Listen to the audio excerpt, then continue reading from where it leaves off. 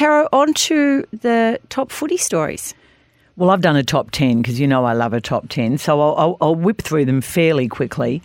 Number 10, I think you have to say, is the implosion of Melbourne champion Clayton Oliver and all his issues this year, culminating with some real issues involving some really concerning off-field stuff at the end of the season, exacerbated by his teammate Joel Smith, who we found out at the end of the season tested positive to a banned substance in the last game of the year, last home and away game against Hawthorn. And, of course, Melbourne's overall implosion, both in their AFL and AFLW team, going out in straight sets in both those final series.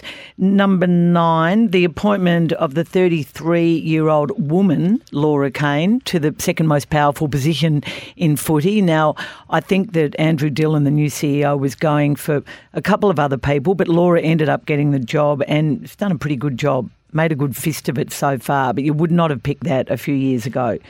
Brodie Grundy, the very highly publicised trade to the Melbourne Football Club and the disaster that it became. Of course, he's gone now within a year and playing for Sydney. The sacking of Stuart Dew, something that Stuart Dew himself said there was a witch hunt, it wasn't going to happen. The club denied it was going to happen. It happened a week later. So I thought that was pretty interesting. The Ben Keays non-goal for the Adelaide Crows, yes, which should have been a goal. The reverberations have continued. Adelaide Crows have got the most extraordinarily generous fixture next year, and don't think that their president, John Olsen, did not use and manoeuvre what happened to make sure Adelaide got a good deal. They probably wouldn't have made the finals anyway, but it definitely put paid to their finals hope, so it was a disaster. Number 5, the procrastination of Richard Goyder, the AFL chairman, in A, finding a replacement for Gillan McLachlan, B, accepting Gillan McLachlan was actually going to leave, and C, refilling his commission with anyone who'd actually played an AFL game. He's finally done that.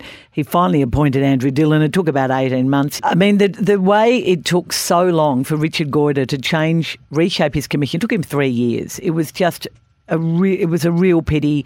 It hurt the game in many, many ways. So, I mean, we saw things like, you know, I've talked about the Ben Keays non-goal, the lights going out at the Gabba. Those things aren't because there's no good footy people on the commission, but it just highlights the fact that the AFL had some real on-field issues. And it also felt, Caro, too, the length of time it took to fill the role.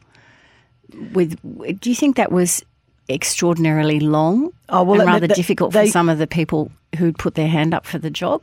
Yeah, and Richard Goyder joked in South Australia that maybe Peter Milanauskas would make a great AFL CEO, and it was pretty insulting given that the 4 aspirants were sitting in the room when he said it and had put their lives on hold to go for the job. Look, I think Gillan McLachlan announced he was resigning and then regretted it, and then, to quote Richard Goyder, the Hawthorn stuff happened, and that was an excuse to keep Gillan going, and the clubs did want him to keep going to try and resolve that. It was never going to be resolved.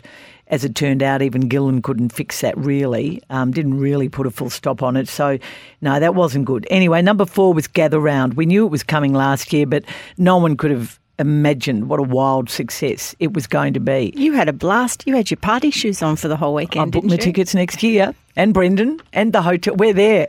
Look, it was... And then on the last day of Gather Round, Gillan McLachlan, in one of his last acts, signed a deal with the Premier for another 3 years. So it's around till 2026. It's going to be huge.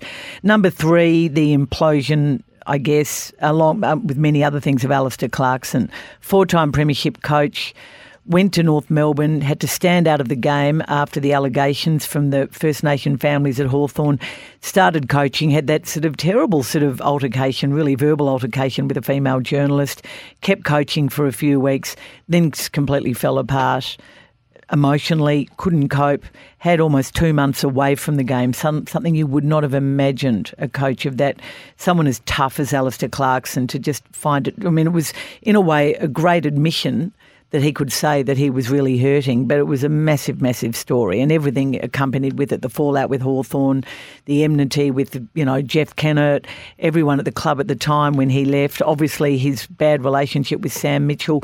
Number 2, the stunning resignation after losing by less than a goal in the Dreamtime game by Richmond coach Damien Hardwick, who was burnt out and time to go. A few months later, found the hunger again. Wasn't even a few months, was it? It was about 2 or 3. Oh, it was about 3 months. Yep. No, he was always going to the Gold Coast. I thought, as I think I said. But anyway, that was a big story. When Tom Morris broke that story on SEN on that Monday night, we were just, everyone went, gee, did not see that coming. And number 1, Collingwood. The momentum built really from last year. For Craig McRae, that whole day to win the grand final after winning 3 finals by 12 points, total of 12 points. The father-son stories, both Nick and Josh Dacos, unbelievable. Peter Dacos to have one such amazing, but 2 brilliant sons, the other one winning the BNF this year. The performance of Darcy Moore, another great father-son, the speech he made on Anzac Day, followed up by the speech on grand final day. The coach himself to announce he'd just given birth to his wife had given birth that morning to a baby girl, Maggie. To little Maggie. I mean, it was one of the most romantic. People started barracking for Collingwood who couldn't even utter the words Collingwood. So that was, I think, by far the biggest footy story of the year. There you are. I agree. I think absolutely, and I like your order. I'm not sure I'd put Damien Hardwick second, but look, you're a Tiger. Well, I think supporter, the impact, so I'll let you have that. The impact on the day it happened. Oh, no, I understand that. I would have put the Melbourne Football Club issue, because there have been a lot of issues this year. I would have put that whole thing. And when you said bit of a basket case, is that what you said? I think that was your... No, I didn't say that. I think that, there were some big stories that I've left out. The Braden Maynard clash on Angus Bradshaw and the Alir concussion too. They were just absolutely extraordinary. Joel's holding up Tasmania, but that sort of really happened last year. They announced this year that they were going to go ahead with the stadium and it was all going to happen and the licence was granted. You're right, Joel. But I think in terms of a big issue, I think that I thought my 10 were better. I think it's nice having Joel's. I do agree that Tassie was, because then there was all the political fracas and fallout about the ground and the funding, and it was a good story. Oh, it's huge. And Tassie's in my apologies. Alir, as I said, the West Coast implosion and that upset against Joel's team, the Western Bulldogs, putting them out of the final, and the Bulldogs issues. I mean, there are a lot of stories around, but Carlton's resurgence, Tasmania. But anyway, it's a subjective game, isn't it? It was a great season, and I loved seeing Collingwood. As you said, it was just a fairy tale. And Corrie, the reason I don't mention the death of Ron Barassi is because he is in our next list, I suppose our list of famous valets. Let's move to that, Caro. So I think Ron Barassi is probably the biggest name in football, don't you? Mm. And we've known for some time that he hasn't been well, but to think he's actually no longer with us is, it's very, very sad. It is. It really is sad. And we've completely grown up with Ron Barassi as a playing coach, a captain coach, and then as a coach, and then as an icon and ambassador for the game. And the 1970 grand final changed football forever. Then he went to North Melbourne and coached them to their first ever VFL premiership. But also remember when he was in Sydney, yep. he was doing such a great job cementing the reputation of the game generally, not just the club, but the game up there.